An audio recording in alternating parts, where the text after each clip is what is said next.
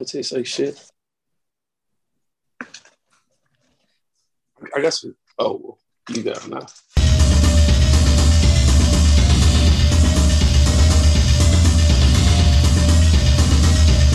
Hi, everybody. Welcome to Agitator. Episode, 100. What episode we on now? 56. Yeah, 156. Yep. 156.0. We're here with David Simmons and Daryl Moore, the Tattoo Doctor, at Tattoo Doctor on Instagram. We're here to talk about 1988's Akira. It's a little known film. Don't know if you might have heard of it, but we're going to school y'all about it. Directed by Katsuhiro Otomo. Oh. And we wanted to bring David Simmons on for this one because he just dropped a book, Ghost of East Baltimore, that is wild and crazy, a lot like how Akira is wild and crazy. You need to know about both of these works of art. So here we are. How's everybody doing?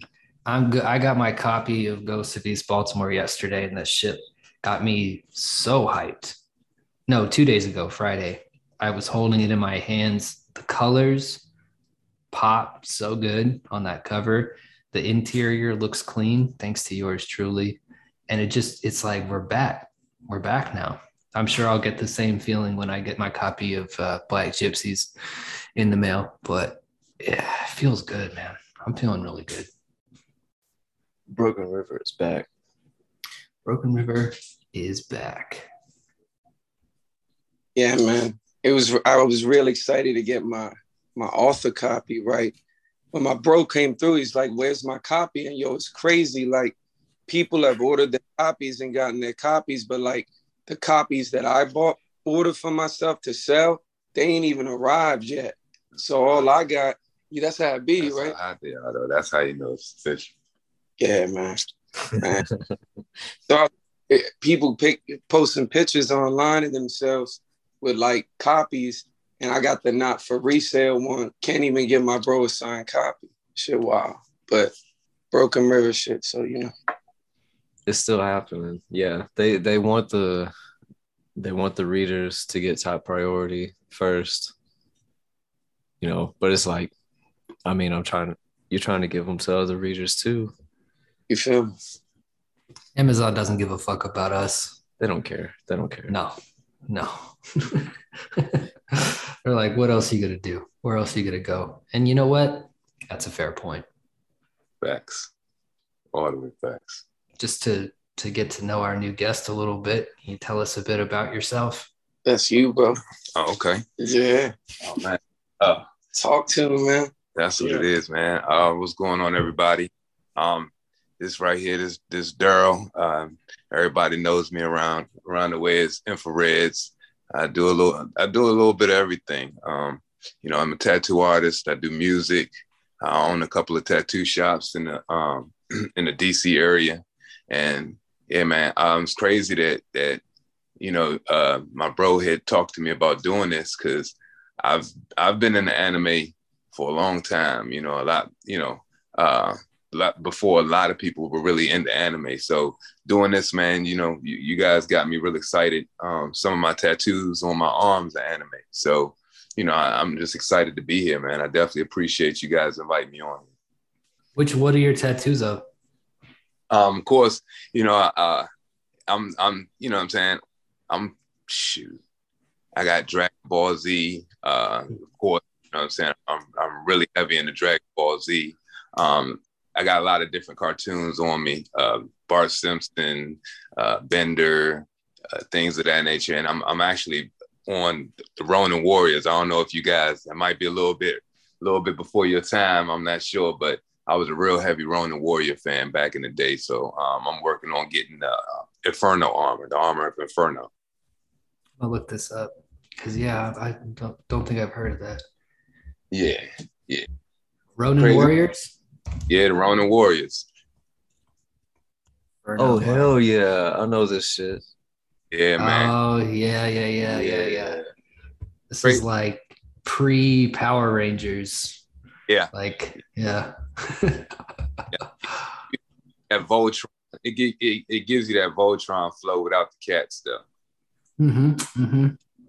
Yeah, that looks fucking sick. I'm looking at the Inferno armor here. Where's that gonna go?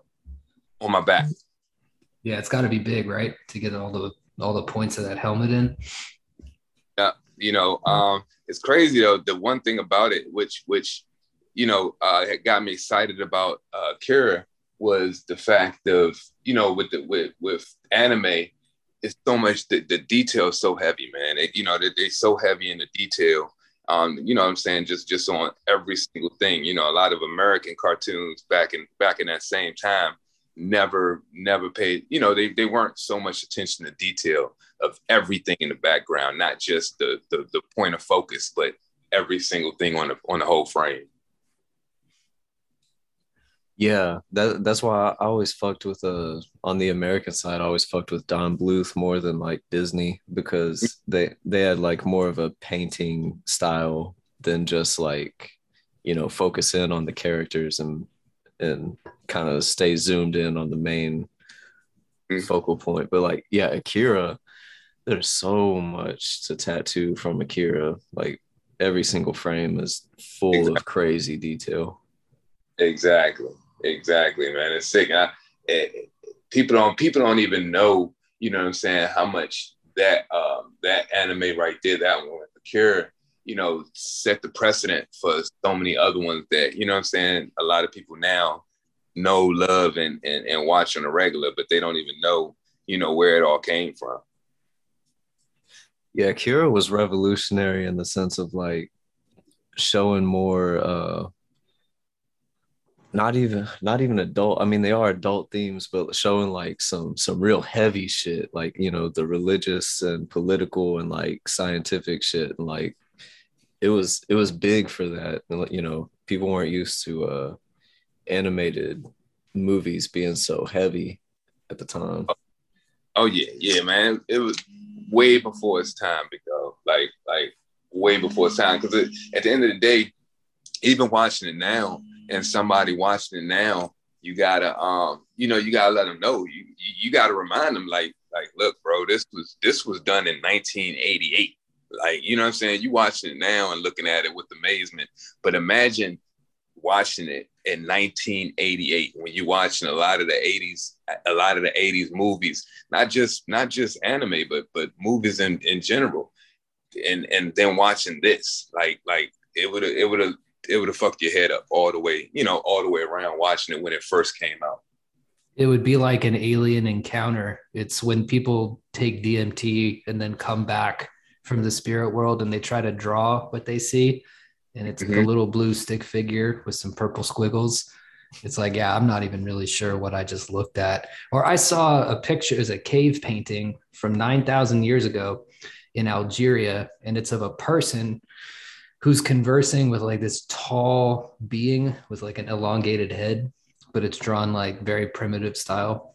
It's kind of like that. It's like, I feel like Akira, every once in a while, you have an alien invasion and you don't even know it. That's what Terrence McKenna said. He said the problem with alien encounter is knowing when you have one. And I think these works of art are kind of like that, like you said, ahead of your time, kind of without precedent. Like where did Akira come from? Right. I know he got the inspiration for the civil unrest from growing up in Japan in the 60s, when there was a lot of riot police and student demonstrations and things of that nature. But the actual futuristic city, the way the bike looks, the iconic red bike, I mean, where did all that come from? It came from him. Facts. Well, what he was saying earlier too, when we started watching it, right? Like you watch a lot of this Japanese media, right? And it starts out with like destruction, right? And the people are surviving and either flourishing or not, doing bad either way, but it's aftermath. It's post-destruction. You feel me? They in the aftermath, right? Whereas like when you watch like American shit, it's like a bunch of American people trying to like stop the disaster from happening. And he was saying that that's because like we ain't really had no disaster like they have, you know. Oh yeah. Yeah, like yeah, you said it better, bro. So basically I was just saying, and it's not, like I said, Akira started a lot of it, but a lot of the Japanese anime, most of their powers of things, they have the power of the bomb of Hiroshima. You know what I'm saying? When they're using their powers, even Dragon Ball Z, they're destroying entire cities, entire civilizations, and they do it with no issues, no problems. They don't even think twice about it. You know what I'm saying? Whereas in Western civilization, most of our comics or cartoons and things, we're trying to stop all of that stuff from happening. We're all, and usually we stop it before that, because I feel as though we're not ready for that type of loss. We're not ready for that type of destruction here. But they've already been there. They've already seen it. They've already had to live through it. They already know that when destruction like that goes on, that life goes on after that. And they're showing life after that destruction, which is one of the main things in Akira to me that stood out, because it's all happening, like you said, post because it's Hiroshima, World War III. So everything is after, and they're literally living after the destruction of their civilization. You know what I'm saying? And they're showing, Neo Tokyo basically is the Tokyo after the destruction of World War III, and it flourishes. It survives. It's fucked up, but it is what it is. I was telling my bro, I was like, just imagine, being a child, being 3 and 4 and surviving the Hiroshima and having to, and literally having to live, no parents, no nobody that you knew. And now you have to live and grow up and survive. And then imagine if those people had kids. You feel where I'm coming from? It's deep. It's deep. Have you seen Grave of the Fireflies? Nah, I haven't, but I know what movie you're talking about. I've heard about it. That is the most fucked up movie I've ever seen. I've only seen it once. I never want to watch it again. It's animation. It's a Studio Ghibli movie, but it's not Miyazaki. It's about exactly what you're talking about. It's 2 kids surviving after the bomb goes off in Hiroshima, and they basically both starve to death slowly. And there are scenes of like this little girl who's like eating mud and she thinks it's food, and the kid dies homeless in a subway station of like after his little sister dies. This is a PG rated animated film from Japan in the late 80s, but it's like, what does America have? America's got 9/11, but that doesn't really compare. And we still bring up 9/11 all the time. I remember, because it's such a strange thing for Americans to experience. I remember when the plane hit the Pentagon, my grandma lived in Springfield in Virginia, and she like remembered the plane flying low.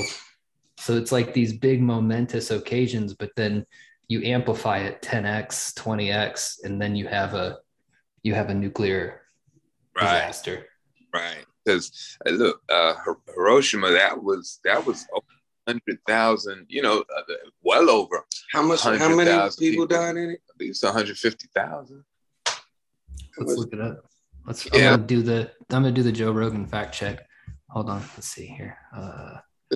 Fact check this, Jamie. So both of them together, yeah. Both of them together. The atomic bombings, counting the dead. All right, let's see. Counting the dead at Hiroshima and Nagasaki. Keep in mind, like in Baltimore, 350 people that killed a year, and in DC it's like 253, right? Yeah. It's been a little, but so we say like 600, 700 compared to this. And sorry to interrupt, but just to let you guys know, the estimates cluster around a low of 110,000 and a high of 210,000, but they don't know exactly. Right. You were right on. So yeah, man, and we've never experienced the loss on that scale ever as a civilization over here. You know what I'm saying? I think that's what that's one of the things that that our cultures, you know what I'm saying, are different at, because they know how to survive off that type of loss. We couldn't even dream of it right now. Like, just thinking about something like that, would cause a lot of despair and a lot of problems with people here. Damn, that's true. So it's deep, man. It's real deep, man. That had me. I was thinking too through this watch of Akira. I've always thought, every time I watch this movie, I think like it's too complicated to be like, who's the good guy, who's the bad guy, who's the hero, whatever. But I'm always thinking like, what are they trying to say on like because it's not, none of it's delivered the way you would expect it. The military isn't necessarily depicted like the way we would expect the military to be depicted in a post-apocalyptic movie. Like some of the colonel, he's actually one of the most idealist and one of the most heroic like people of the movie. Like, he actually has good intentions. At least his intentions are good, at least like with what he's going about doing. And but like I was thinking this time, like, is Akira, because Akira is what they kind of mythologize and maybe blame the nuclear bomb on, like, was actually Akira like exploding, which is this, for people who don't know the plot, like who wants to give a rundown of this real quick? I could do it. Yeah. So in Akira, there's the name Akira itself in Japanese is a combination of two characters that mean the sun and the moon. So it means like the light coming from the sun, the brightness. It's basically bright. It means bright.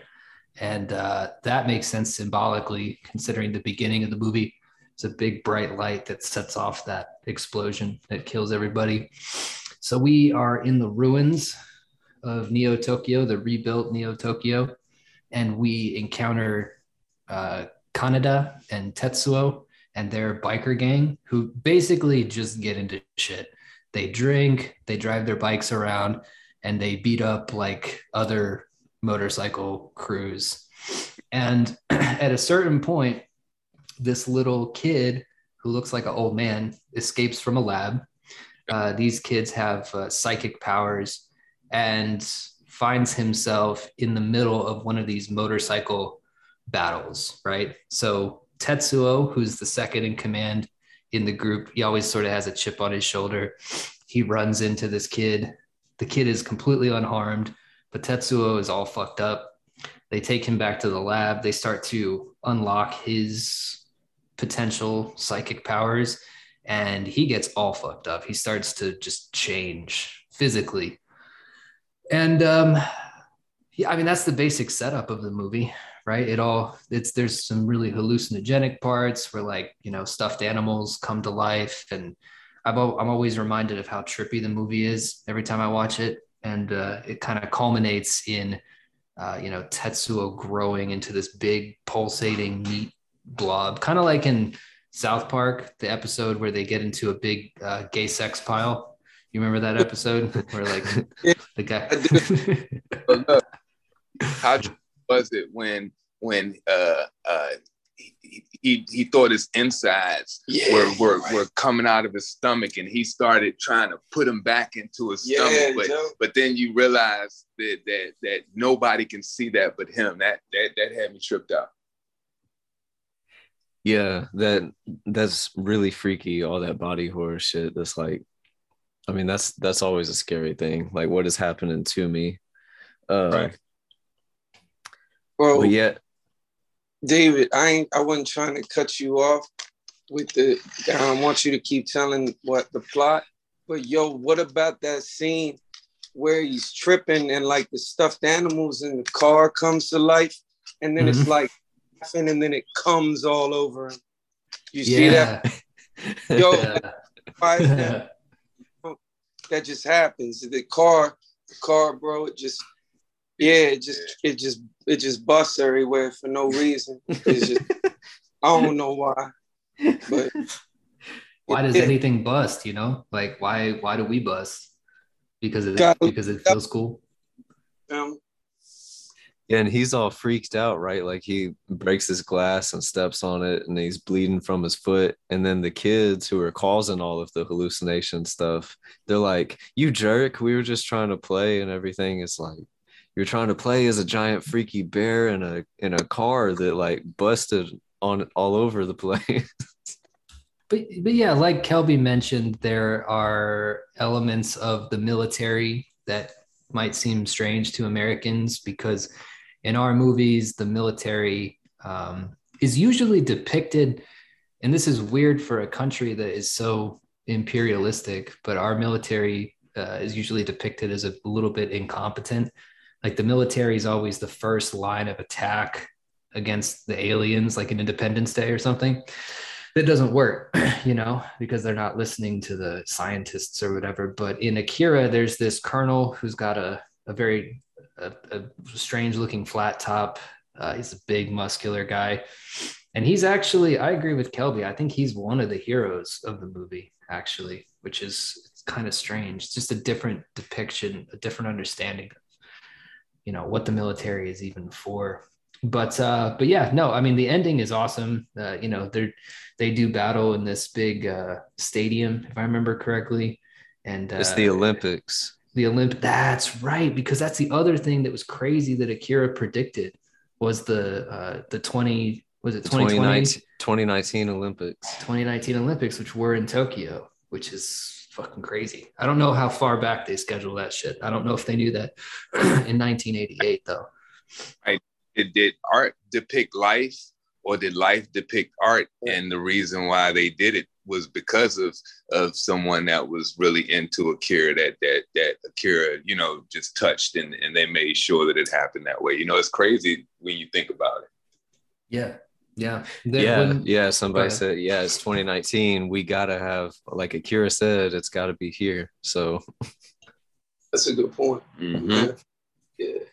Yeah, that's just another thing that just showed the power of art, and the better the art, you know, the more life, you know, will depict on that art, man. Because like I said, man, this movie was so ahead of its time, man. Just with the graphics, with like you said, watching it and watching the military. You know, we're used to seeing the military, like you said, fail, and the military be the usual the scapegoats to the fall guys. But to see, you know, the way the Japanese, that's actually crazy, because that's our movies depict how we look at it, but their movies depict how they look at it. Maybe that's how they look at their military. You know what I'm saying? Because they've always been really into the military.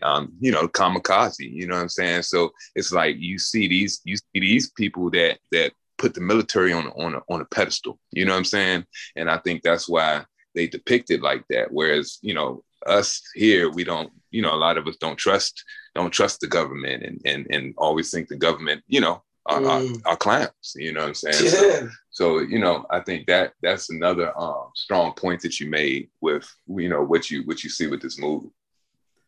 Yeah, I'm one of those people who thinks the government's made up a my sister works for the FBI, and I hear some stories where it's like Office Space. You remember that movie? Mm-hmm.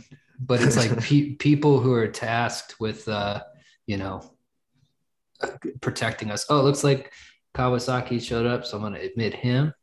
Well, anyhow, we're talking about the depiction of the military in Akira, and I was going on a tangent about how, you know, the government really is just kind of made up of clowns for the most part, but they're held up as these, you know, these protectors of the country. And yeah, maybe in a place like Japan, maybe there's a little bit more. It's more complex feelings towards their military, especially considering who their military aligned themselves with in World War II, if you know what I mean. Yeah, right. Yeah, they can't run from that one. But the concept of Akira himself, though, the child bomb, basically the culmination of what Tetsuo becomes the same thing that Akira became, which is this like nuclear bomb, basically, but also like a DMT trip, and also like a god kind of. It's this like, which is kind of something that all the characters in the movie are arguing about too. You know, the military and the scientists are like question whether the destruction was the cause of Akira or not. And they've got pieces of this kid in like jars and stuff that they've studied and everything and tried to understand. And that's why they got like these numbered telepathic kids, you know, locked up in this hospital. They're doing tests on them, like similar people, trying to understand what this was that happened. And my thought in this movie is always like, is Akira something that is necessary or just inevitable? And I think to the point that you were making earlier about like how they flourish, like Japan knows how to flourish after like all this destruction and shit, whereas like Hollywood depiction of post-apocalypse is always like, damn, that's it, it's over, like it sucks. The Walking Dead. We're living in tents, we're eating each other, it's all over. And it's like, damn, one apocalypse is gonna make you give up like that. Japan been like, they got colorful cities. Nigga said one apocalypse. What's up, everybody? What's up? Welcome, Kawasaki, to the conversation. This is our Kawasaki's our occasional third mic, where he knows a lot of shit about a lot of shit with anime and stuff. So he's our guy to pop in. Yeah, I missed the last couple of weekends, but I'm here and I'm cool. Let's get it. That's what's up, man. Welcome back in, man. Y'all got Kira on the board today? We got Akira on the board. We ran down the plot description. We talked about military, and we were talking about how like how Japan's depiction of post-apocalypse is like especially within this movie is like one of kind of flourishing, of rebuilding. And even the end of the movie echoes that sentiment, where, you know, Canada makes it out of Tetsuo's giant growing Eric Cartman, you know, Cronenberg baby.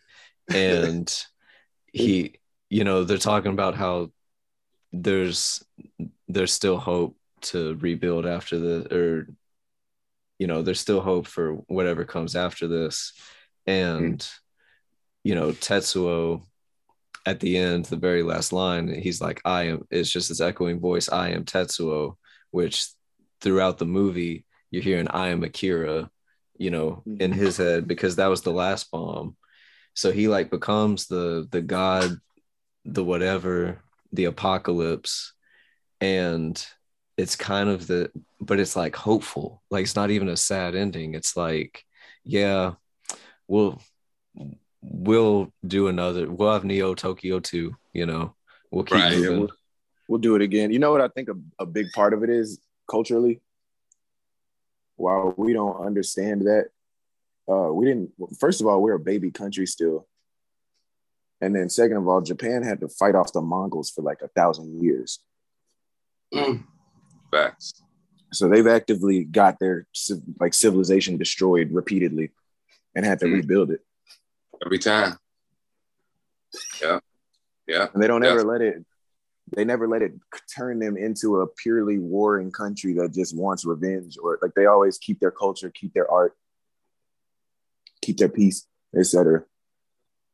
You know what the key to all this might be too is the old kids. The image of an old child, I think, might be the key to all of that, because think about what that is. You know, these kids are highly psychically powered. They wield these incredible forces of life and death, but at the same time, they're still children. And that to me feels like a commentary on what the world does to kids. I don't know. I think about kids a lot because my son was born 1.5 years ago.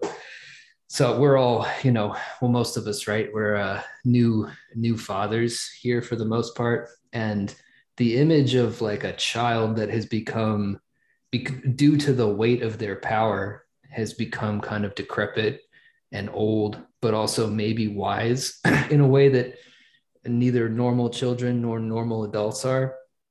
Seems to speak to having like the necessity of children to take on a burden that's bigger than themselves. Right. Right. Yeah. What was you about to say? I was gonna say like reminds me of child actors or like really, really talented sports kids. Like there's so much pressure on them that it ages them in a way that other children don't experience aging, like fucking Michael Jackson or something like that. The aged child image that they show repeatedly in Akira is like, it's like a different route to the end. And all of the people that deal with it are fucked up. But they all have a wisdom that they try to impart on the next generation, so it doesn't have to be fucked up, and so that power can be harnessed and used. Yeah, man. Like a lot of old souls. You know what I'm saying? Just old souls. You look at some kids, man, and you just know, man, they've been here before. You know what I'm saying? So it's like you said, it comes. I think it's that wisdom that comes with their powers to say, you know what I'm saying? Like yeah, I've seen things that you're not ready to see. You know, you're not ready to see yet. You know what I'm saying? So I think that definitely goes great with, with their storyline, them making them look like that. It grasps the concept of what they were trying to cross. Mm-hmm. Do you, Daryl, do you believe in reincarnation? I do. I do too. I absolutely do. My buddy Shemaine sent me this article the other day about a kid who, like a 2-year-old white boy, right? Who kept telling his mom that in his past life, he was this black woman named Pam who died jumping out of a window in a fire in Chicago. And they did a little bit of research. Turns out there was a black woman named Pam who died jumping out of a window to escape a fire in a, like a Chicago row home or something like that, or like a big, not a row home, but like an apartment, right? One of these tenement buildings. So the thing about reincarnation is like only one of those stories has to be true. But I've often felt like a real connection to certain imagery. Like for me, I wasn't alive in the 1970s. I was born in the 80s, but I have a real connection to pictures of Brooklyn in the 1970s, those fucked up Warriors style, subway cars with graffiti everywhere. It's like it's like a nostalgia, right? Like I lived it. So I've often thought that I probably got like stabbed to death on one of those subway cars and then popped back out in 1986 in Fairfax. What if you don't remember because it's embarrassing? Right. I died like I like cried and shit myself. So like I don't remember.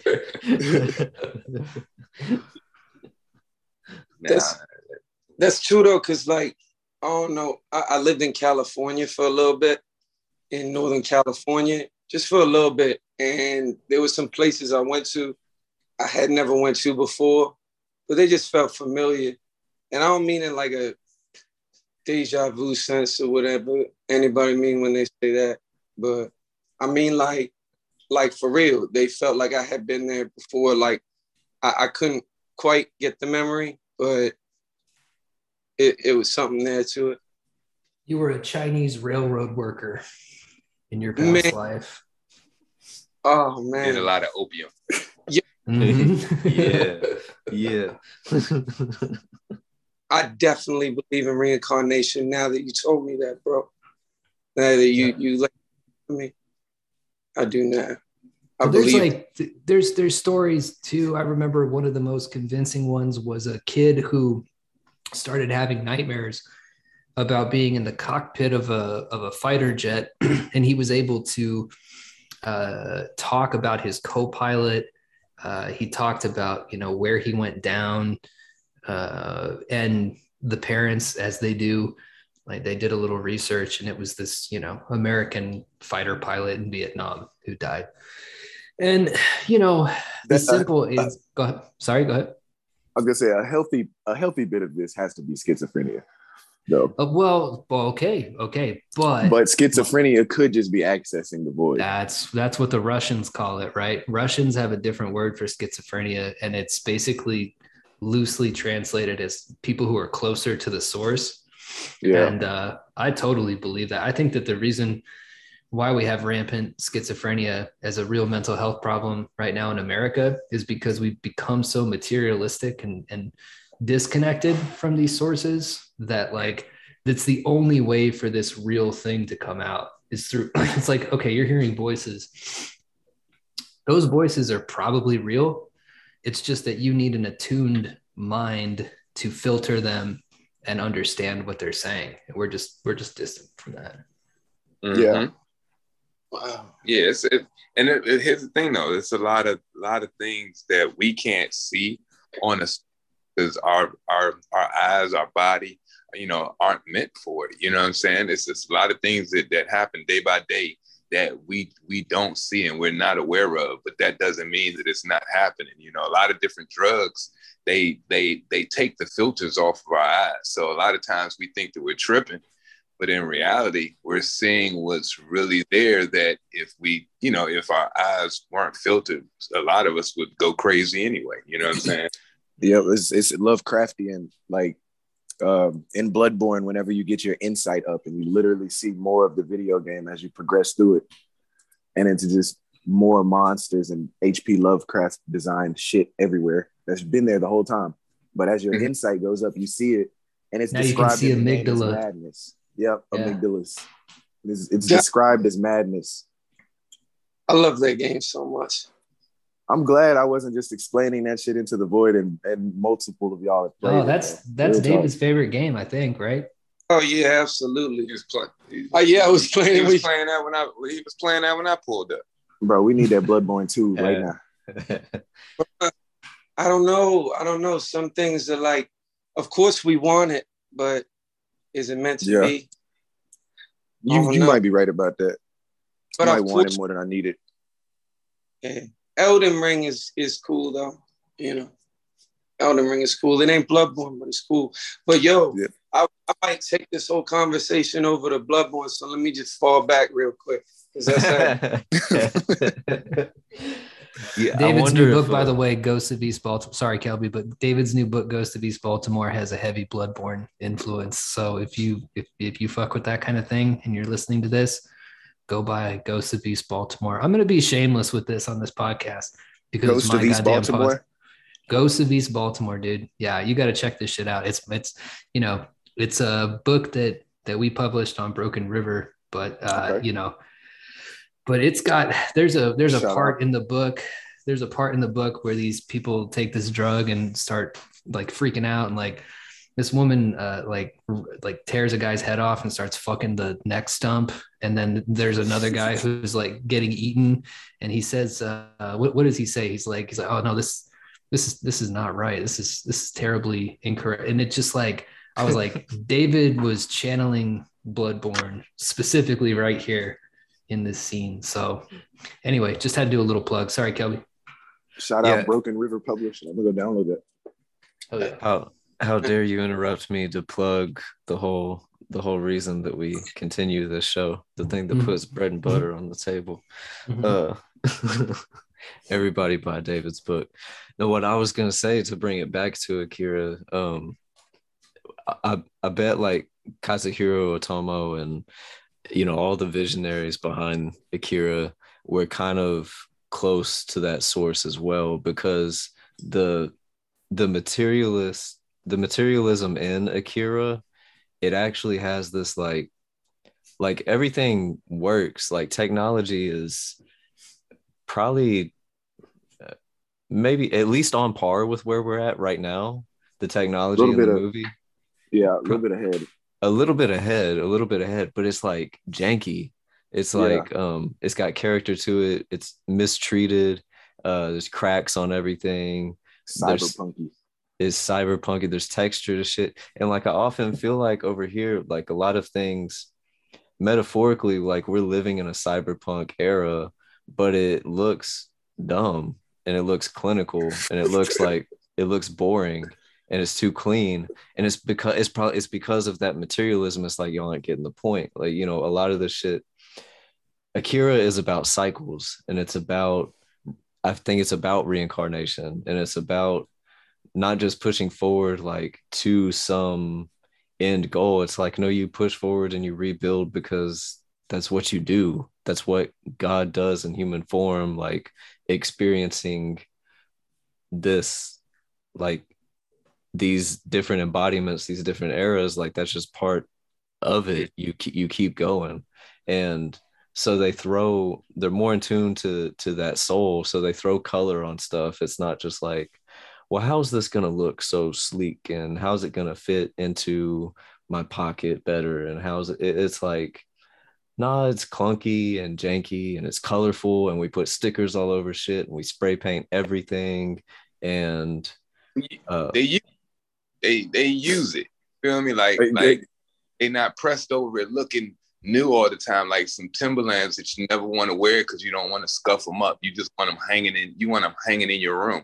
They're actually out wearing them. They're actually out driving the motorcycles. So like you said, slapping all the stickers on it. They're getting in accidents. They fucking shit up with it. You know what I'm saying? They not worried about how it looks. They using it for what it's used for. You feel what I'm saying? Like everything. Yeah, absolutely. Yeah, that's what I was gonna say. It's got to be at least somewhat in the future because it's like they're treating it almost like hand-me-down technology, and we're basically watching the poorest areas of that society. So, in a richer area of that society that we didn't get to see, it could be that stupid sleek look that everything tries to achieve now because of Steve Jobs. You know, it could be that look. You know, and that's like the '90s Macintosh version of it is what we're seeing because. You know, we're watching all these kids that are just scrounging the bottom levels of the society. Facts. Yeah, the further away you get from downtown to the heart of where everything is actually going on, the further away you get from Akira, the further away you get from God, which is kind of like, it's kind of how I see it, what Akira embodies in a way. It is like a God or the inevitable or nature or the reset, you know, the great reset, the thing that in our last Berserk episode, we talked about, there's a part in the Millennium Falcon arc where there's these trolls attacking a village and the witch character, she's like summoning a water spirit to save the village from this onslaught of trolls that just keep coming and fucking shit up. And she summons this flood that wipes everything away. Like it puts some of the characters in danger. It destroys everybody's home, but it takes away the trolls. And at the end, everybody's happy that the flood came and it destroyed everything. But they're like, yes, now we'll rebuild. It's fine. But you got rid of those fucking trolls. So like that idea of destruction and salvation is like rampant all through Akira as well, where like they know that like this shit's just gonna happen, and they're like, well, we'll do it again. We'll keep going. There's something there also about objects that I really like. The idea that all of these objects are being used by people and repaired by people, and how that's something that's not really present in our society because we have we're built on a system of continuous progress and continuous sales. Corporations it's considered a failure if you don't have a percentage increase in profit every quarter. Like quarterly increases are necessary.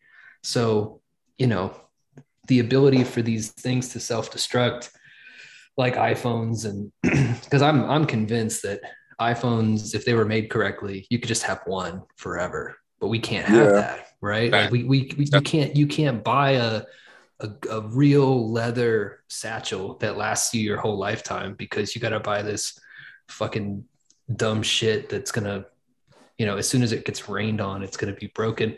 And it's like that control is spreading out into cars. I know that farmers are having a real problem now.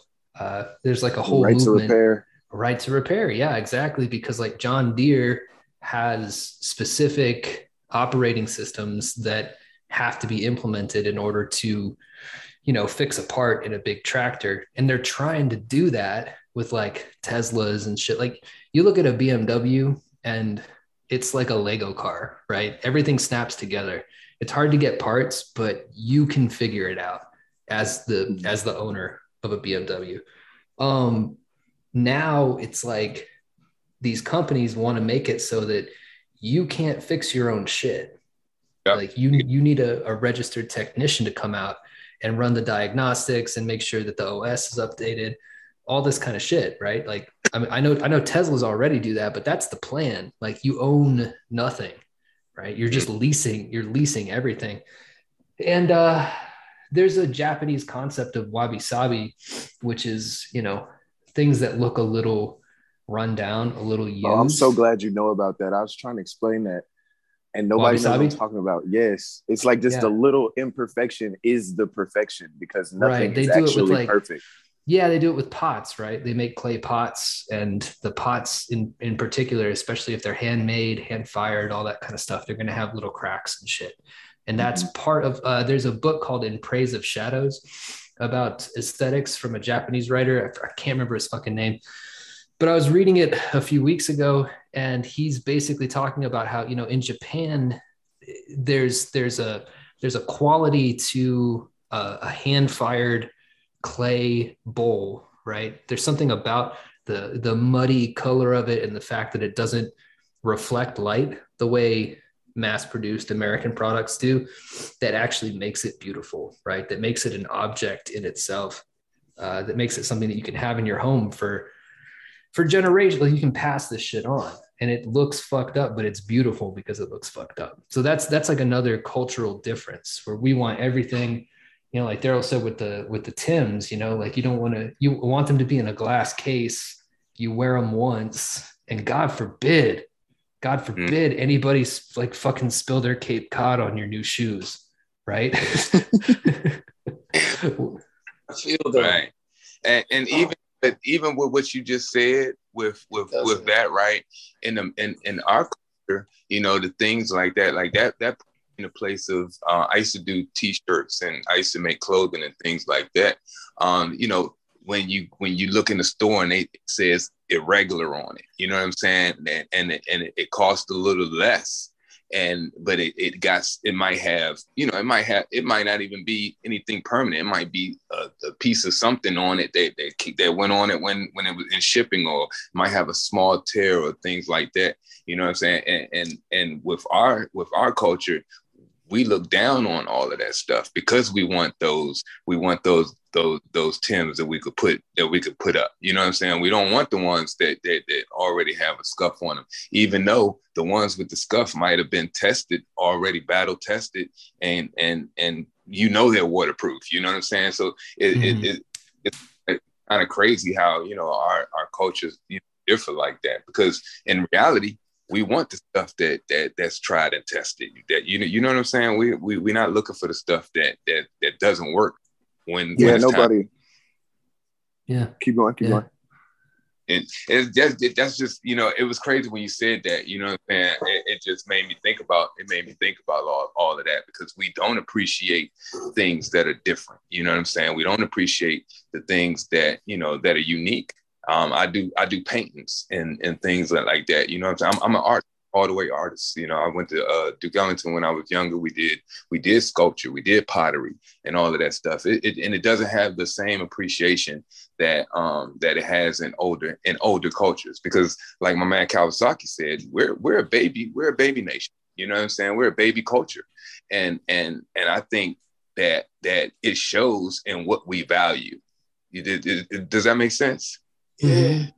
It's our baby culture, because what I'm saying, other cultures they do take worth in things that were hand done, that you know what I'm saying, somebody did by hand, because we know that it's not being mass produced. You know, you 100% right, because it's like I totally understand what you're talking about. Like I hear everything you're saying, but at the same time, I like shiny shit. You like your sneakers. I like sneakers not touched. Like the other day at a cookout, I seen a dude with some J's on go inside when it started raining, go get 2 grocery bags, plastic bags, I do that. Put them on his shoes, tie them around the corner. I said to my wife, I said, yo, do you think I could go inside and get some? And she said, do not do that. I'll buy you another pair, but do not do that. And I heard her and I was like, yeah, you're right. But at the same time, it was in there. It was inside me. You feel me? It was inside me to want my shit to just be perfect all the time. I can't change that, man. I can't help that I don't want no distressed leather or nothing like that. I need my shit fresh. Now look at that. Look at that situation, right? Look at that situation. First off, look at the situation that we would even want to do that, you know what I'm saying, with our shoes. Because I do that. When I buy new shoes, I go to work, I tattoo on them. And I don't want the tattoo ink getting on my shoes. I've literally spilled ink on brand new shoes that I just bought before. And you know what I'm saying? It's like, you look at that, look at the want for us to do that, put bags on our shoes as if they were something that really messed up in the rain, which that's what they're there for, to cover your feet from the rain. But you're covering what's used to cover you, which is crazy if you really think about it. But then also look at the fact that your wife was like, if you get rain on them, rain, I'll buy you a new pair. Right. You feel what I'm saying? If you put some goofy ass plastic bags on your shoes, I'm divorcing you.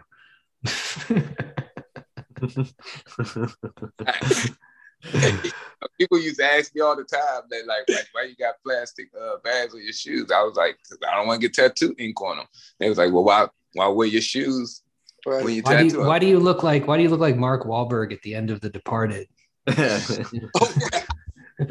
don't know. White shoes repeatedly hit with tattoo ink would probably be kind of fire though over time. Yeah.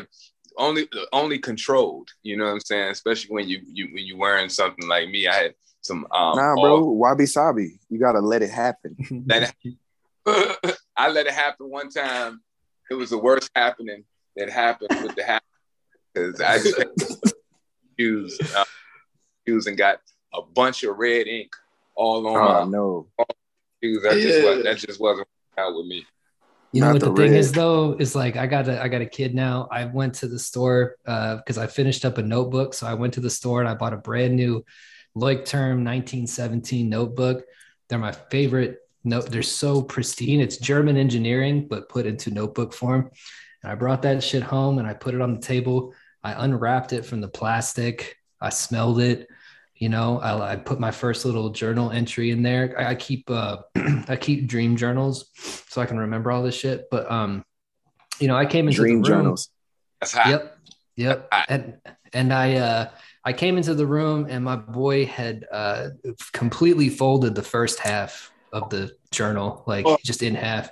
He was just fucking that shit up. And I was like, well, you know, this is more of a recording of where I'm at in my life right now than anything I could write in the journal, you know?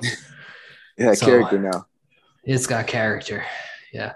Also, I'm not going to throw it away because it's like a $25 notebook. So, you know, I'm going to use it. I want to talk on the nature of materialism itself, because I don't think it's inherently like all the way not human. I think it's in our nature to be materialistic. And that's why we have different art from different cultures, and we just obsessed with making shit and buying shit, and the shiny shit just captures us because we're spinning a cocoon to transhumanism. And eventually the shit will be augmenting our vision, you know, our grip strength of speed. Like it'll be shit we're building and making and adding on us. Like we're building the cocoon. True.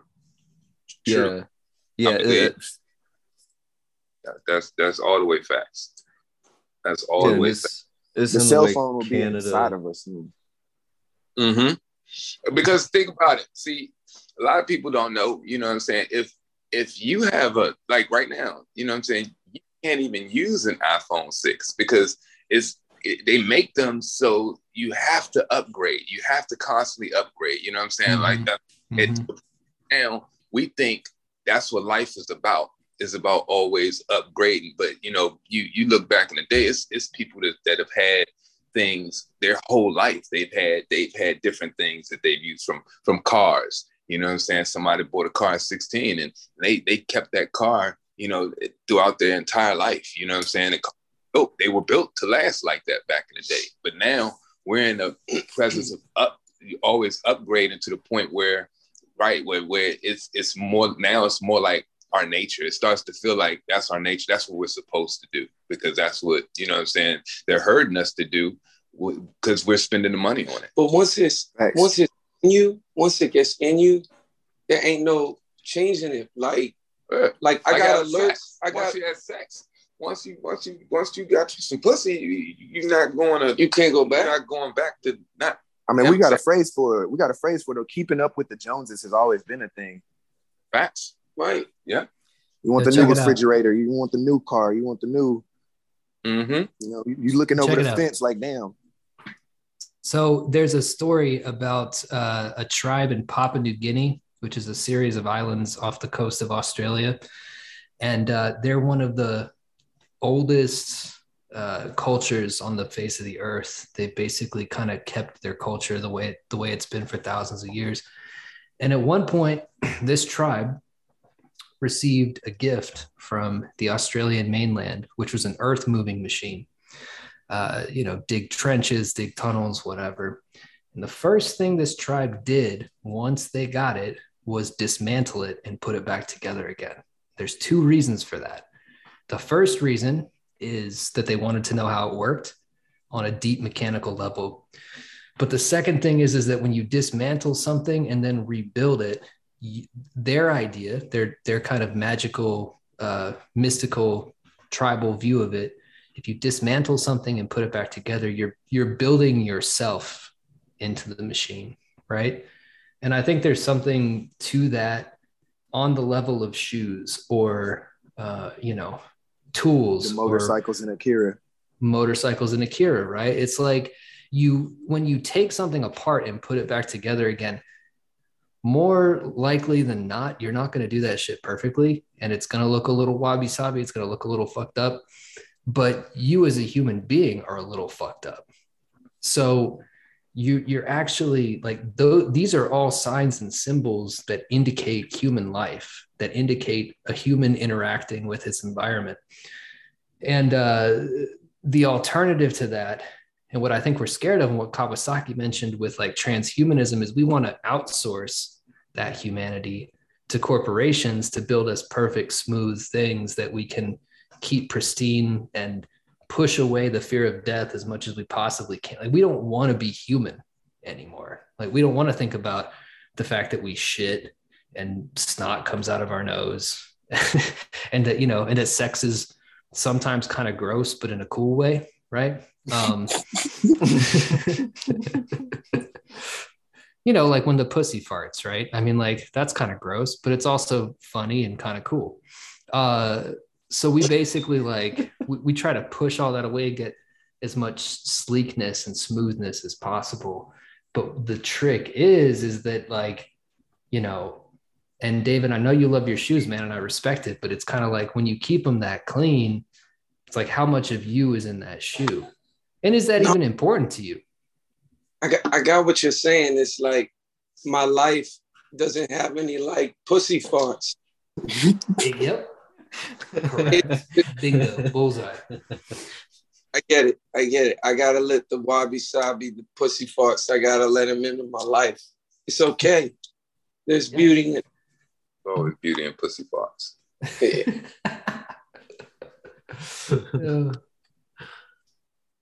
Yeah. Even down to the level of sort of the opposite of that with like faux distressed, where we want to outsource to the corporations as well. We want to outsource the experience, artificial experience. Whereas like you didn't put those holes in those jeans, Right. or the Paint. shirts. The shoes. Big fake silicone muscles. You ever seen that fucking idiot Oh my who has God, dude. the huge arms that have been filled with The it's not silicone, it's saline, right? Or is it silicone? I don't know. It's one of those things, but it looks stupid. Both. Yeah. Just fake muscles. Yeah, that shit. The fake butts, man. And you know what I'm saying? Just Well, hold on. The fake butts can look kind of. I'm not gonna lie. Fake butts can look kind of cool sometimes. Yeah. They definitely look good. You know what I'm saying? Some of them look better than the others. Some of them don't look as good as the others. But I'm straight off that. It's trying to get the without putting in the work. You feel me? Like you were saying with the shoes. You know what I'm saying? If they just sitting up on, you never put a scuff in them. You didn't put any work in them. You never enjoyed them. You know what I'm saying? Mm-hmm. Like it's just you want my wife was telling me too that the fake butt, the Brazilian butt lift, is actually the most dangerous surgical procedure, plastic surgery, or just maybe surgical. I don't know. I don't know if it's as dangerous as open heart surgery, but like it's up there. It's really dangerous to do that. Cosmetic, right? Yeah. You fuck yourself with that shit. Yeah. But people want that. They just want the end result. You know what I'm saying? It's all about the end result, man. When women get that done, right? The list, they got these sacks connected to them that are like their bags, right? Because their fat drains out, us will drain into it. And like sometimes what be happening is like they run out of money, like during the process, because it's a process, right? So they can't go back to the doctor and get the bags taken off. Oh my God! So they be having bags in their butt. No, it's about to get they got to try to take them off themselves. Oh wow, that's gross, right? Oh my God. Yeah. Imagine if you were party out pus bags out your girl's butt. That's what I'm trying to tell you. Like that shit happens, man. Some simple do it. Oh, I want to jump back. I want to jump back to the shoes thing one time. It was like, you don't never want brand new shoes right before the basketball game. Like it's dope when you get them, but when you playing in the game, you don't like that. That shit hurts. Like, you don't jump right. You don't run right in the heat of the battle. I break them in. You want it broken in. You want it proven to be used.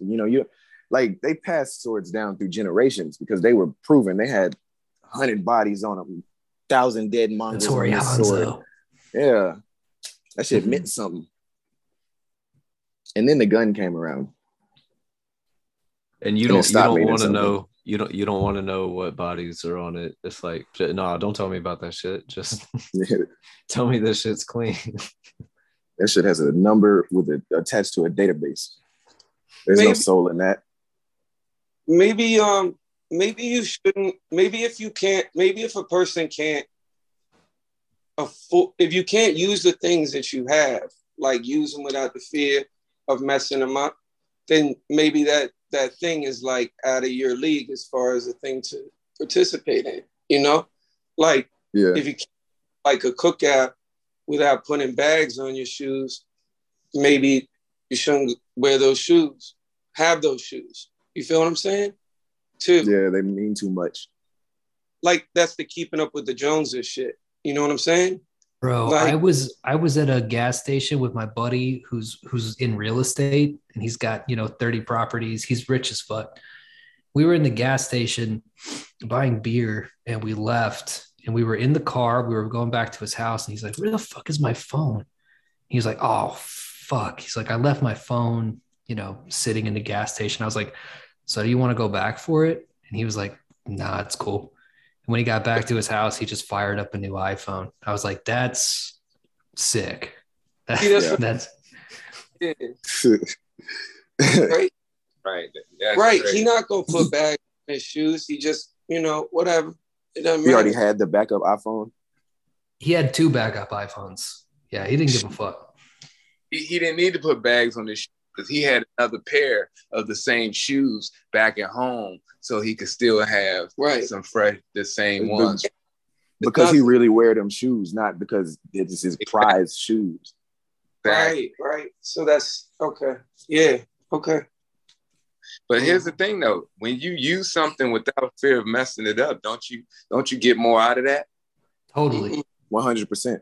You feel me? Don't you get the full experience of that product when you're just using it and don't care about just how they look, how they smell, how they anything. You're using it for what it's made for. You know what I'm saying? A lot of times, man, we get stuff nowadays and we don't even use it for what it's made for. I own a bounce business and I rent out 360 cameras. So I have 4 moon bounces. So I have a pickup truck. I bought it, and it's a nice pickup truck.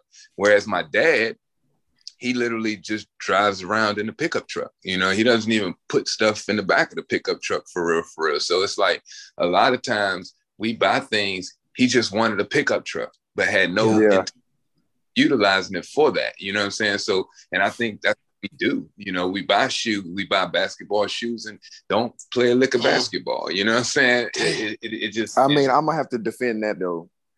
I'm gonna have to defend buying basketball shoes. Basketball shoes, are really comfortable walking shoes. Yes, they are. Running shoes, you could train in them. They can get beat up, they can get stepped on, still work right. I wear skate shoes. Which are also good, and I don't skate. Skate shoes have outside of skate functionality as well. I wear basketball shoes without playing basketball, and that's perfectly fine. You know what I'm saying?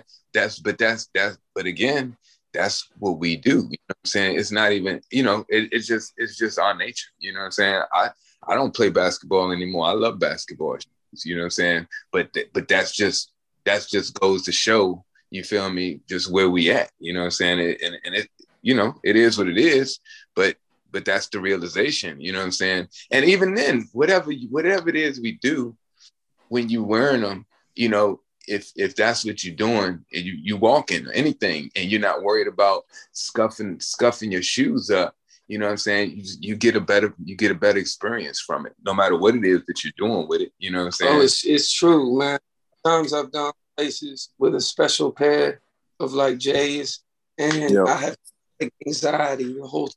Mm-hmm. you got Jordan anxiety. Yeah, like I have these. They're 4s. The Travis Scott. 4s is my favorite. I feel anxiety over 4s. So, and they're the blue suede material, but it was embarrassing, right? Like I was at like a family event, just like dusting the toe off with my fingertips every so often, like saying hello to and shit, and then like ducking and dusting my toe like a maniac. You know what I'm saying? But anxious the whole time, and you don't want to live like that. You can't. There's a level of play and pretend that goes into like how y'all were talking about the basketball shoes, the pickup truck. Like it's also in human nature, how it's in human nature to create things. It's also human nature to like play and engage in a sort of performance. Like everything we do is performance, right? We perform for our partner, like, we try to show up in the bed. We try to show up, like, make a good impression. We try to show up for our friends. Like, we got to be the best. We got to be the best something in a group. Like, mm-hmm. one homie can't have everything. And with some of the shit that's like, you're not a basketball player, but it's like, no, but this is kind of like the character I'm putting on for the universe right now. Like, it's like this subconscious engagement in the sort of the same pure imagination, I think, is where some of that might come from. And facts. it's like when you could see, it's like when you see somebody and they're like 25 plus, like ain't been in school forever, and you know they're a football player still, or you know that they're still a basketball player still, just because it's more than like it's an identity. They wear certain shit, they say certain shit. There's lingos from both of those sports, you know, from those worlds. I'm a dad. I'm a almost 36-year-old dad who still wears like death metal t-shirts. I'm not going to death metal shows. You know what I mean? Like that's all in the past. I'm done. I spent hours yesterday with my son who's learning how to walk, with his holding on to my finger walking up and down the street. Like, I'm not going to a Cannibal Corpse show. I'm not even really listening to Cannibal Corpse. I'm listening to Gracie's Corner. Gracie's Franken. Yo. What is Gracie's Corner? Gracie's Corner is the absolute hardest children's show on YouTube right now. Like bangers, dude. Kids to know.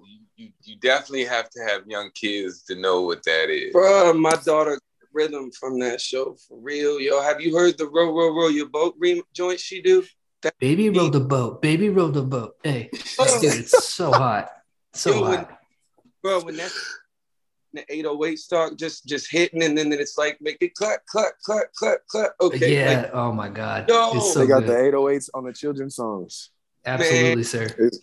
Yeah, it's a whole nother level to the kids' songs now, man. David really put me on.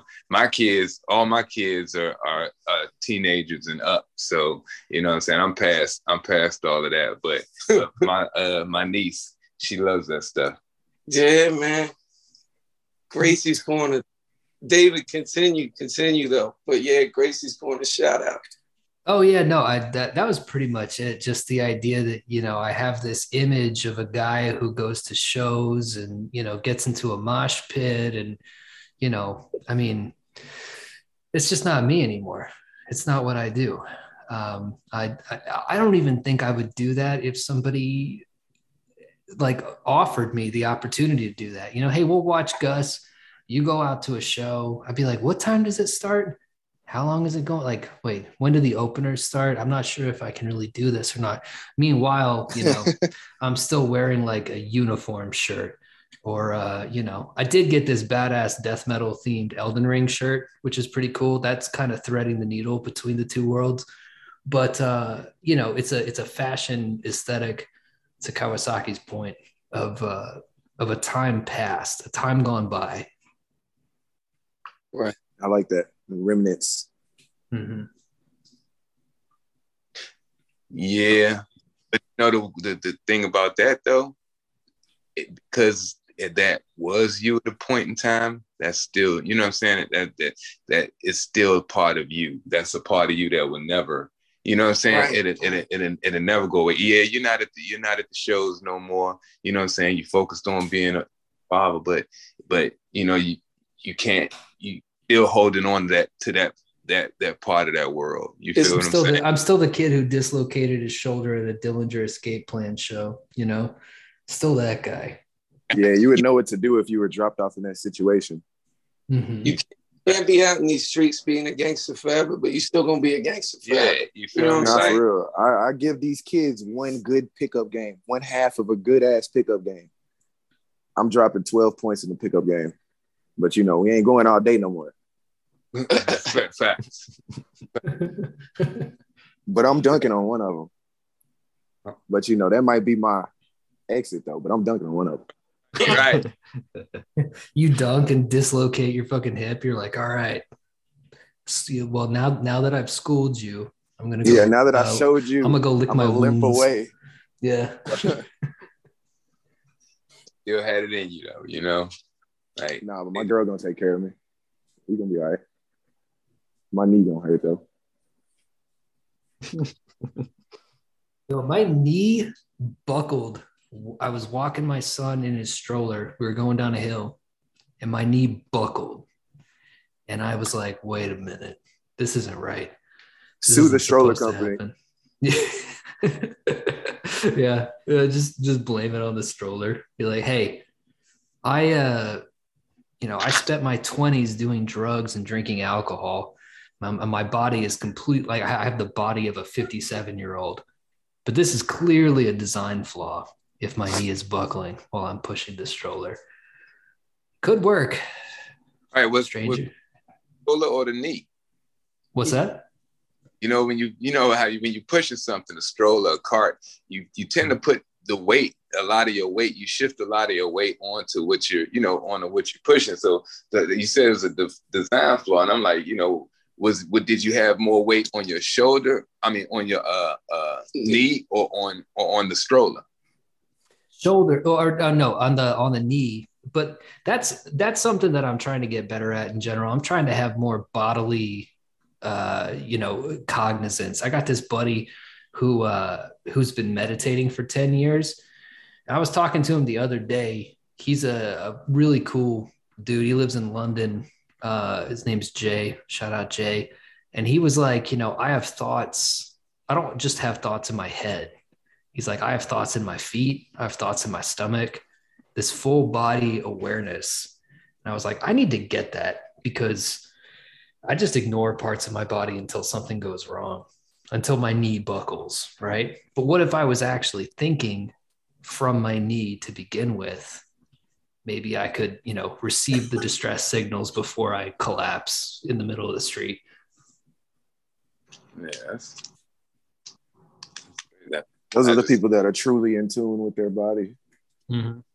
Yeah, I know, man. I ain't gonna lie. I did drugs, alcohol, all that, my 20s and my 30s. So because it's fun, right? It's fun. Awesome. But then I got 6 daughters, man, and they all getting older. They started looking at what their father was doing. So a lot of the stuff, I gave up, and not because I got tired of it, because honestly they're great and I love them. but just trying to set an example for my daughters. They get being teenagers and things like that.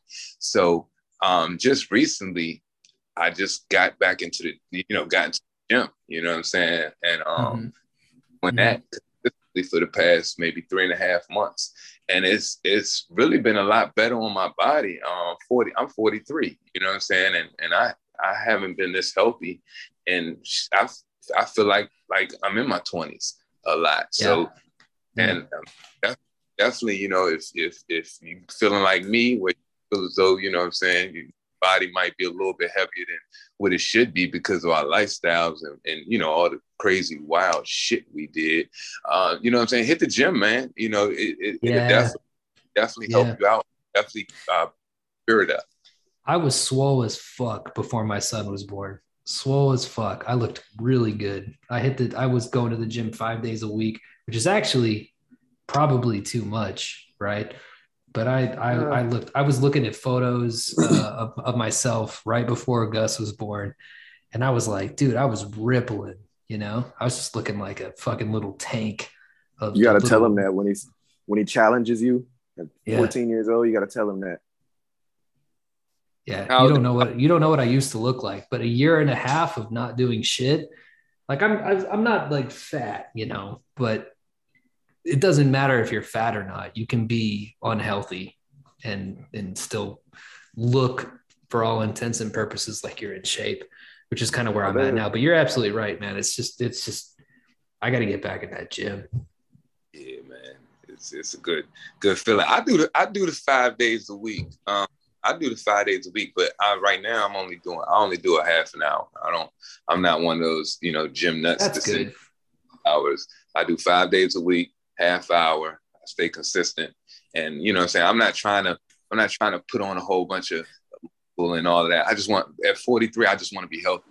I want to be able to play a basketball game with my son. My son 23. You know what I'm saying? So I want to be able to do stuff with him and with my daughters and not be gassed out.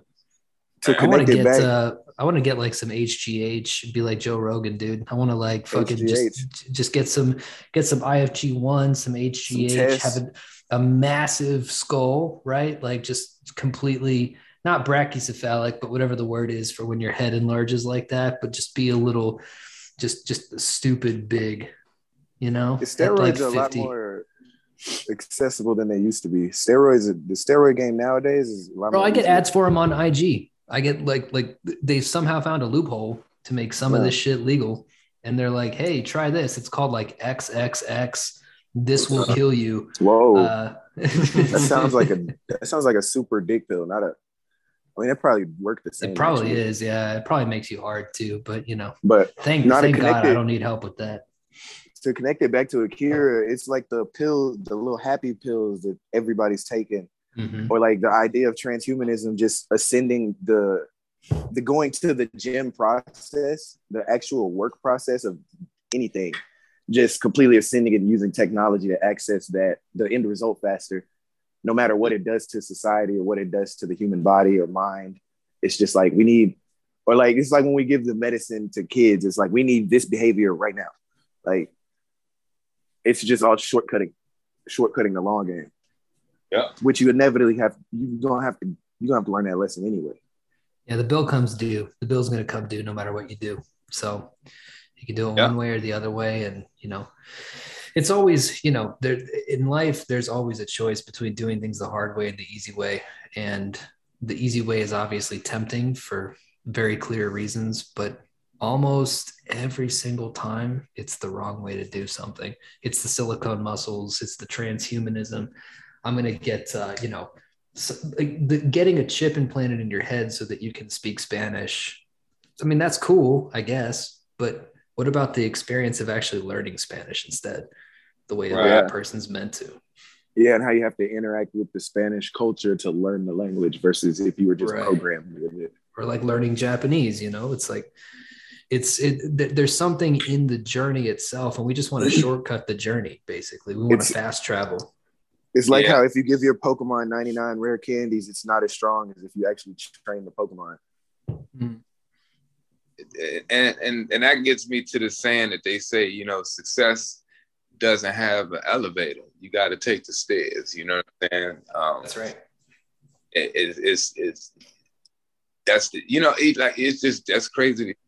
You know what I'm saying? Like I tell my people, you know what I'm saying? Like I could tell you things all day long, but when it comes to learning, the one good thing about it is everybody has their own path. I can't do the push-ups for you, bro. You know what I'm saying? If I do the push-ups, I'm going to be one that gains the strength and gains the muscle. I can show you how to do it, but you got to do it. You know what I'm saying? A lot of people now, you know, we don't want to do it. We, like you said, we want the shortcut inversion. Because here's the thing: is the dude with the silicone muscles, he just looks good. I'm sure he don't even look good, but he's still as weak as he was when he got the implants. You know, you can't lift anything with the silicone muscles. Yeah, you're gonna get your ass whooped by somebody your size now. Which, if you didn't have them, maybe somebody that size might not even have, you know what I'm saying? Wouldn't even fuck with you.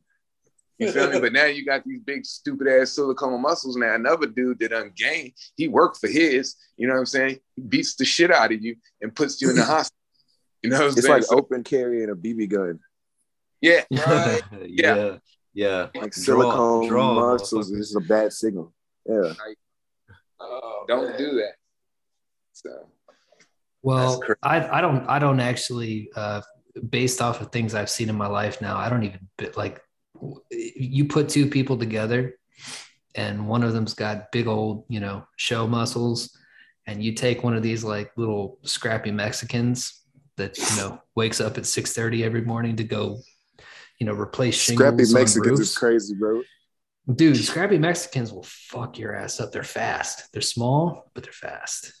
You know, it's like I might have my money on the Mexican at that point. Ain't nothing tougher than a Mexican boxer, bro. Facts. They're crazy. They're crazy. Yeah.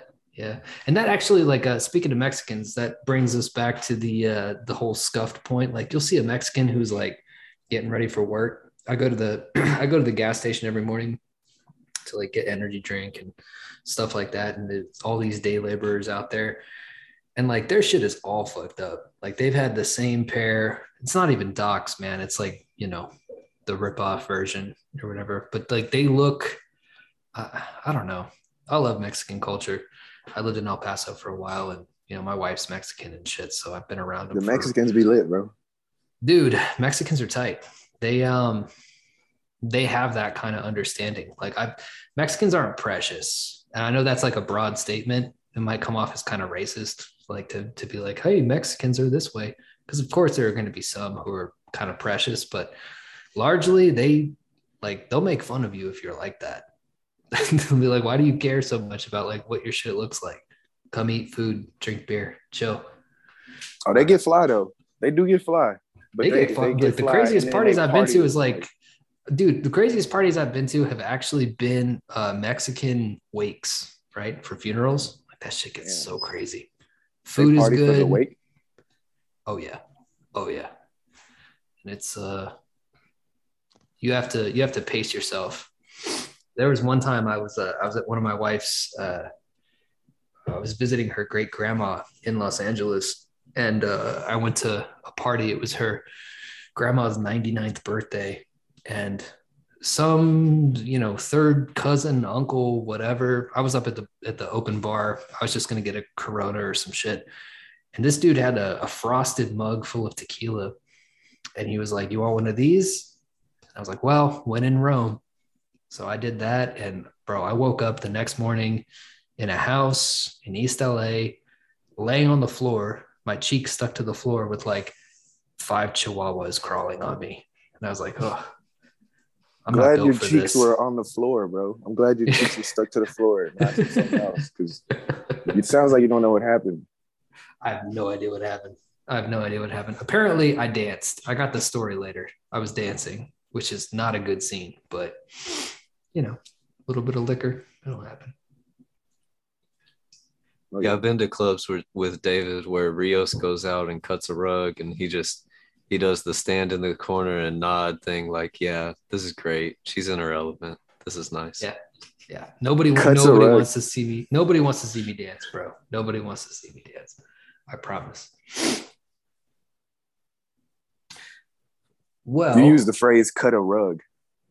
He certainly did. Yeah. You said that. I'm acknowledging that. I was raised by some grandparents. We lived with some grandparents different times in my life. All right, so here at the kind of tail end of the show, do we have favorite moments from Akira? I like the Akira slide. I watched Nope recently, the Jordan Peele movie. Keke Palmer does a Akira slide in the movie. The Akira slide is prevalent. Yeah, it's an iconic moment. But how about the rest of y'all? Some favorite Akira moments? I kind of like the motorcycle fight scene at the beginning of the movie. Yeah, the clowns. It sets the tone.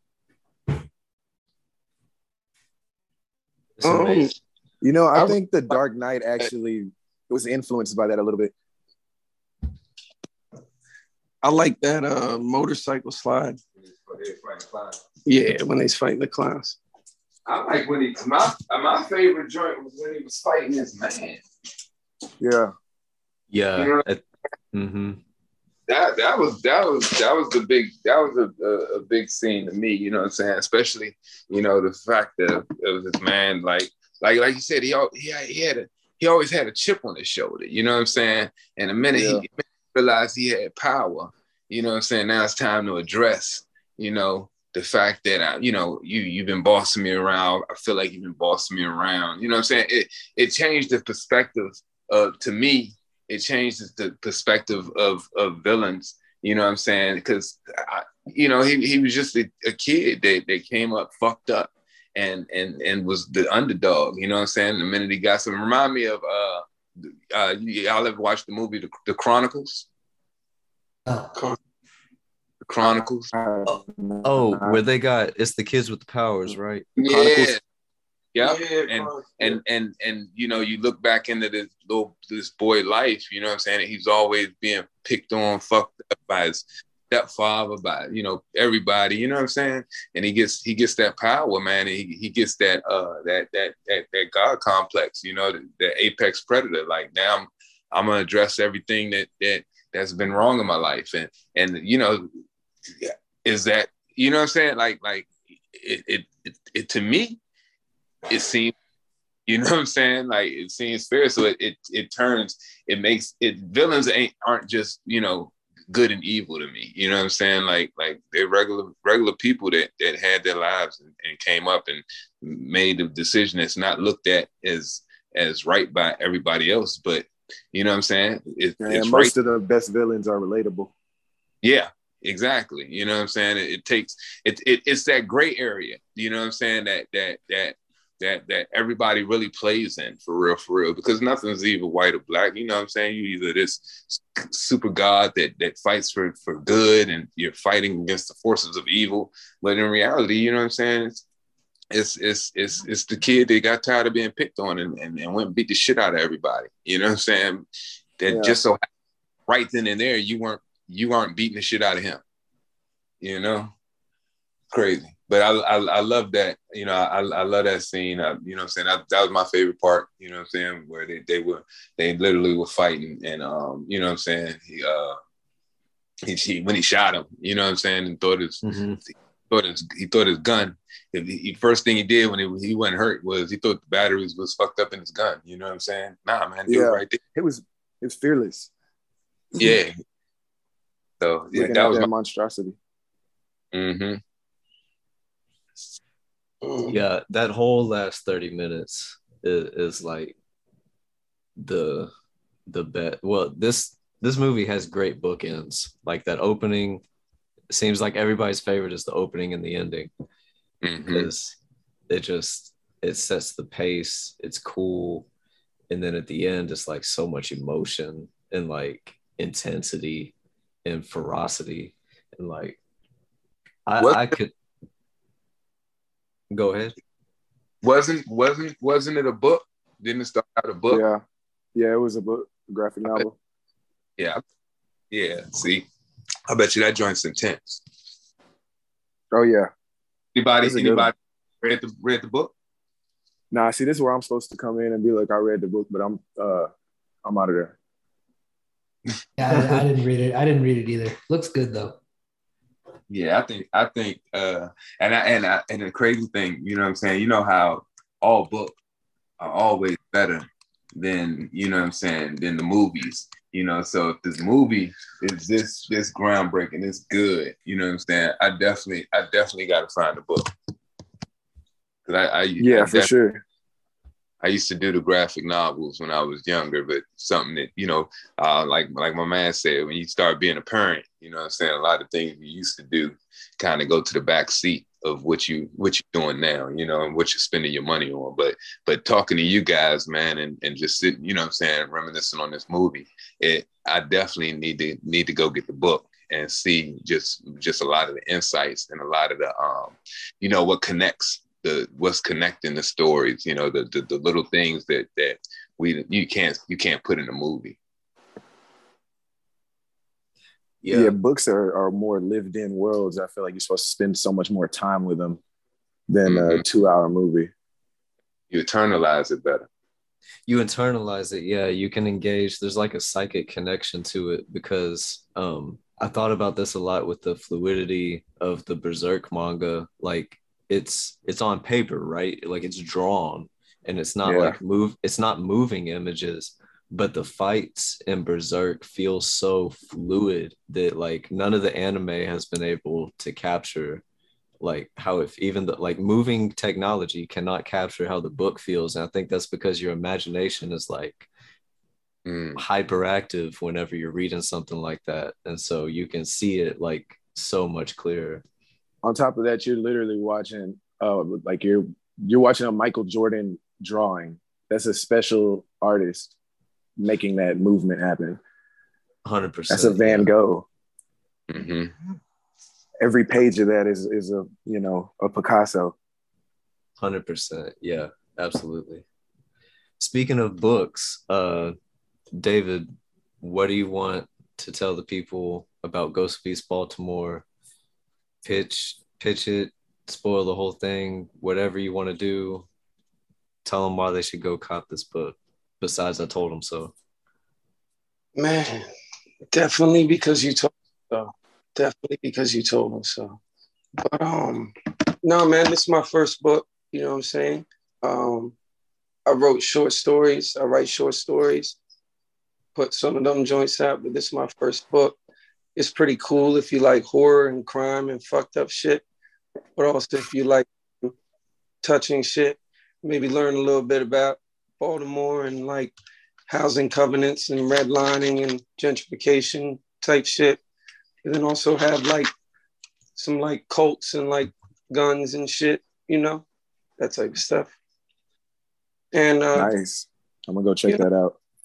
Yeah. And just to let y'all know, man, you know what I'm saying? Anybody that don't know him personally, know him personally, he's a pretty fucked up guy. Damn, bro. You know what I'm saying?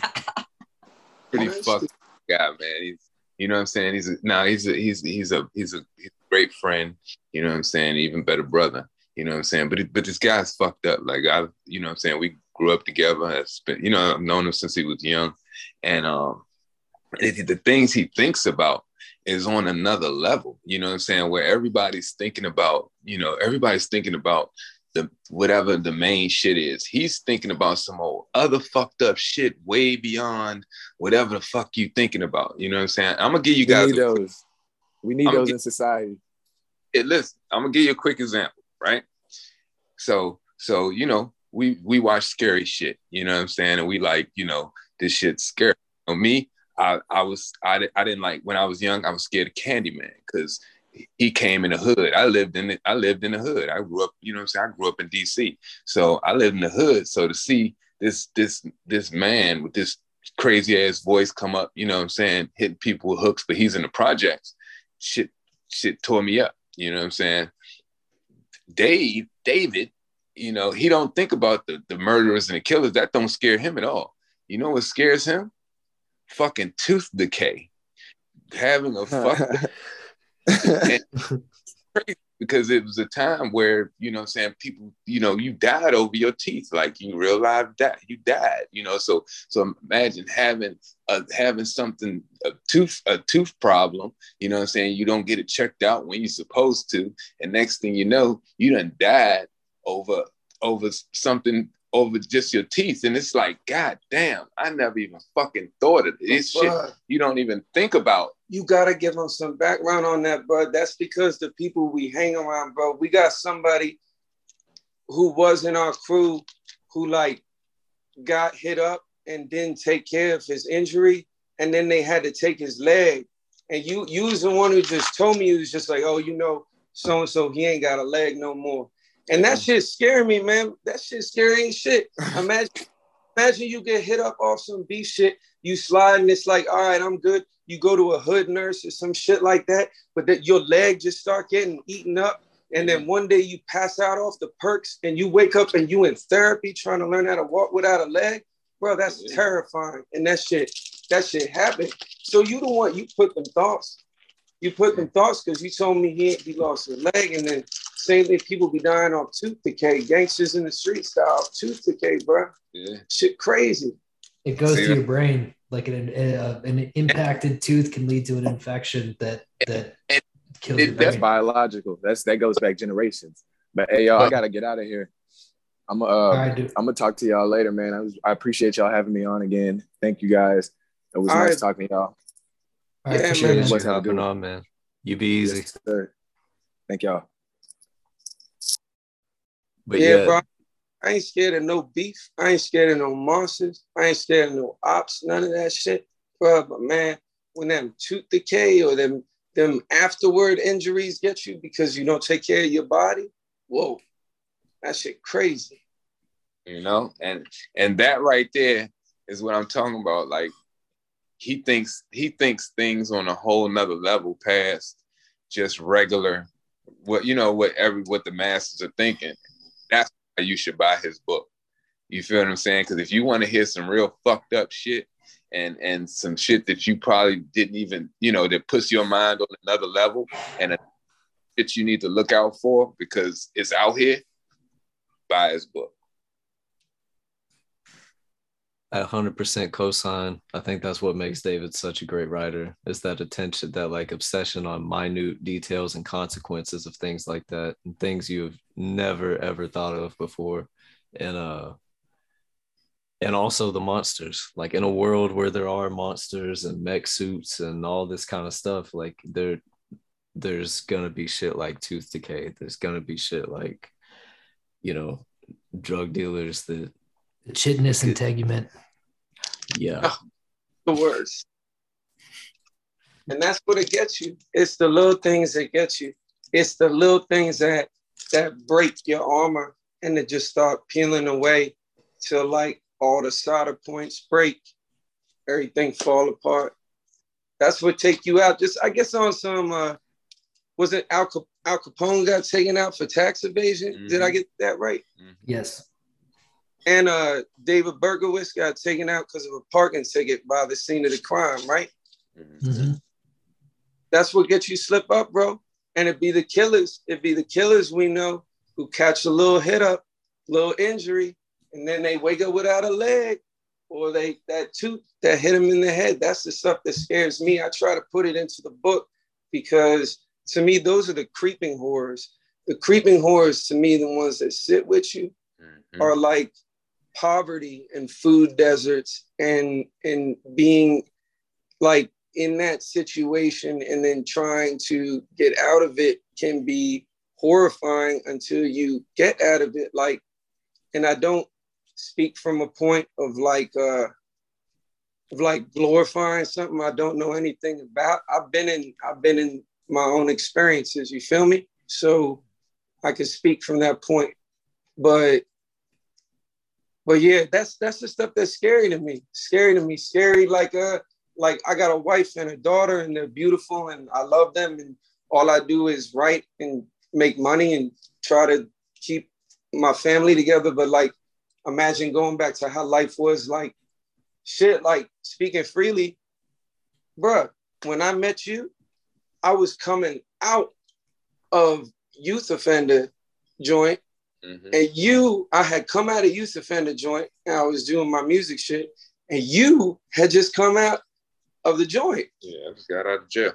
Right. Matter of fact, that was like my second day out. Yeah, when we met. So, you know, like imagine going back to that. That's terrifying.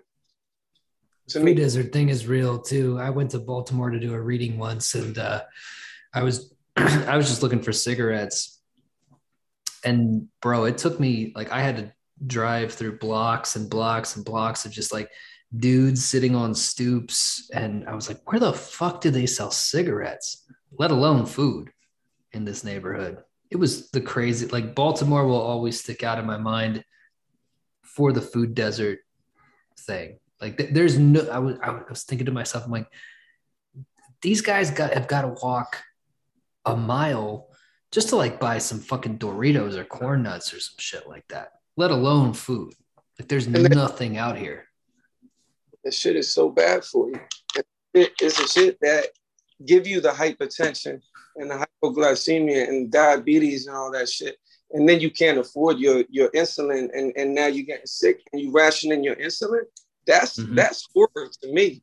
Horror to me is you out on the streets selling dope to get your insulin money. Shit. I had a tattoo shop in Baltimore. I owned a shop in Baltimore during the Freddie Gray riots. You know, y'all about something crazy. Imagine like a movie. I had a tattoo shop in DC and I had one in Baltimore. I was in my DC shop when I was called and notified about the riots going on. So I literally had to jump in my car and drive to Baltimore during the riots. Every car was leaving out of Baltimore. My car was the only car on 895 going into Baltimore. And I just remember talking to myself while doing it. It was like, I have to be the craziest motherfucker out to be the only car driving into Baltimore while everybody else is trying to vacate that joint. It felt like one of the apocalypse joints, and I was like Akira. and I was, you know what I'm saying, I was the good guy on it, coming to protect everything. But man, when I got into Baltimore, it was wild, man. It shit, man. That shit was crazy. They had a whole car, and by my shop, they had a whole car. Somebody drove their car directly into the pawn shop, but to try to bust in the pawn shop, right? But the way the gates were, when they drove their car into the pawn shop, they pushed the gates into the door. So they couldn't open the door to the pawn shop. They had to ditch the car. It was just crazy, man. It was crazy, like something off a movie. Freddie Gray was the one where they put him in the van. They did Yes. that thing where they drive reckless, but he doesn't have a seatbelt on. He's handcuffed, so he's like slamming into shit.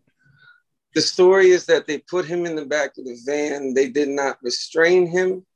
The reason they stopped him was for, I think, child support. He had a court warrant. He ran. They put him in the van without securing him. They drove wild. He got fucked up. It killed him. The police all got charged, and none of them are doing any time right now at all. Yeah, because if you put somebody in the back of a van and you drive crazy, you can break their neck, all kinds of shit. Right. Definitely. Or some child support shit. I mean, take care of your kids, okay, but you know, Man, he had to die over that. he ain't had to do that shit. For sure. Too much, All right. man. But yeah, it got people walking down the street with cinder blocks. Yeah, man. Yeah. Flipping those police cars. I was in Oakland, California when it happened, and I was talking to you on the phone. I wasn't even on this coast. I had to strap. Yeah, you had to be. I had to be. He told me to arm myself. Yeah.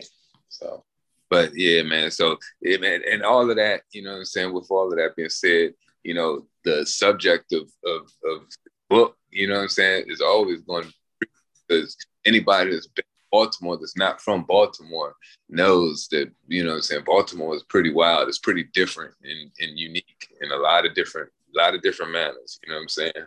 You know, also it's interesting though, because like after the Freddie Gray riots, and like you'll see if you read my book, you do, and just like the movie Akira, like when disaster happens, you do rebuild from it, you know? Like right now in Baltimore, you have an area called Harbor East, and there's a company called Warhorse, and it's owned by the brother of the dude who owns Under Armour, and they're from Baltimore, you feel me? And they've invested a huge amount of money into this part of the harbor. So it's about to be all, you know, gentrified and shiny. Neo Baltimore. It's about to be Neo Baltimore. And don't worry, it's going to have no wabi-sabi, not a bit of wabi-sabi, I promise you. There'll be a perfectly immaculate cheesecake factory right in the middle of a Hard Rock Cafe or some bullshit like that. Yeah. It'll be right there for you, next to a Buffalo Wild Wings, one of them too. Yeah, housing development that's called like, you know, the Loft or something like that. The Loft. Right. Hours at the harbor. With the full gym and concierge service. Yes, absolutely. Absolutely. And they're going to change the name from Harbor East. They're going to change it to like, you know, one of them acronym names. You know, like Soto, Sopa. Yeah, exactly. Type of, yeah. Exactly. So just like Akira, you rebuild from it. Neo Tokyo, Neo Baltimore. All right, guys. Well, thank you both for your time. This has been a banger episode. Every time we do this, I'm like, oh, damn, that's the best episode. And nothing's changed here. I'm like, okay, this is our best episode. So thank you. Oh, man, seriously. And if y'all live in DC area, man, make sure y'all come to Top Dog Tattoos. You know, we got 2 locations, one located in Capitol Heights, one located in Hillcrest Heights. Check us out on Instagram at Top Dog Tattoos. And man, come on, drop through, man. Come do, you know what I'm saying? We continue the conversation. I got a special guys in anime. So, you know what I'm saying? Come on through, come get some of this love. I will do that because if I go to visit my sister and my aunt live in Woodbridge, Virginia. So it's not too far of a drive. They're like my grandma's retirement was in Dumfries. It's all Northern Virginia, right? Yeah. So I'll pull through. And look, you guys, if y'all listening to this right here, all y'all got to do is come mention my man's, come mention this podcast, man. I'll definitely give y'all 20% off any tattoos or any piercings that y'all trying to get it off. Damn. Got love for y'all, man. That's a deal. Holy shit. Oh yeah. Agitator sponsored by Top Dog Tattoo. Yeah, promo code Agitator. Yeah, if you're listening to this, everybody listening to this right now, come through the tattoo shop if you're on the East Coast. I know the show has listeners all over, so come. All right, I'm gonna come up there and get one of the snow cone that's on the cover of your book. I'm gonna get that tatted you gotta get snowball. I'm gonna get it on my hip or something, and when I come up there to do some kind of reading or something. Yes, we gotta make it happen. Broken River, man. Broken River. That's it.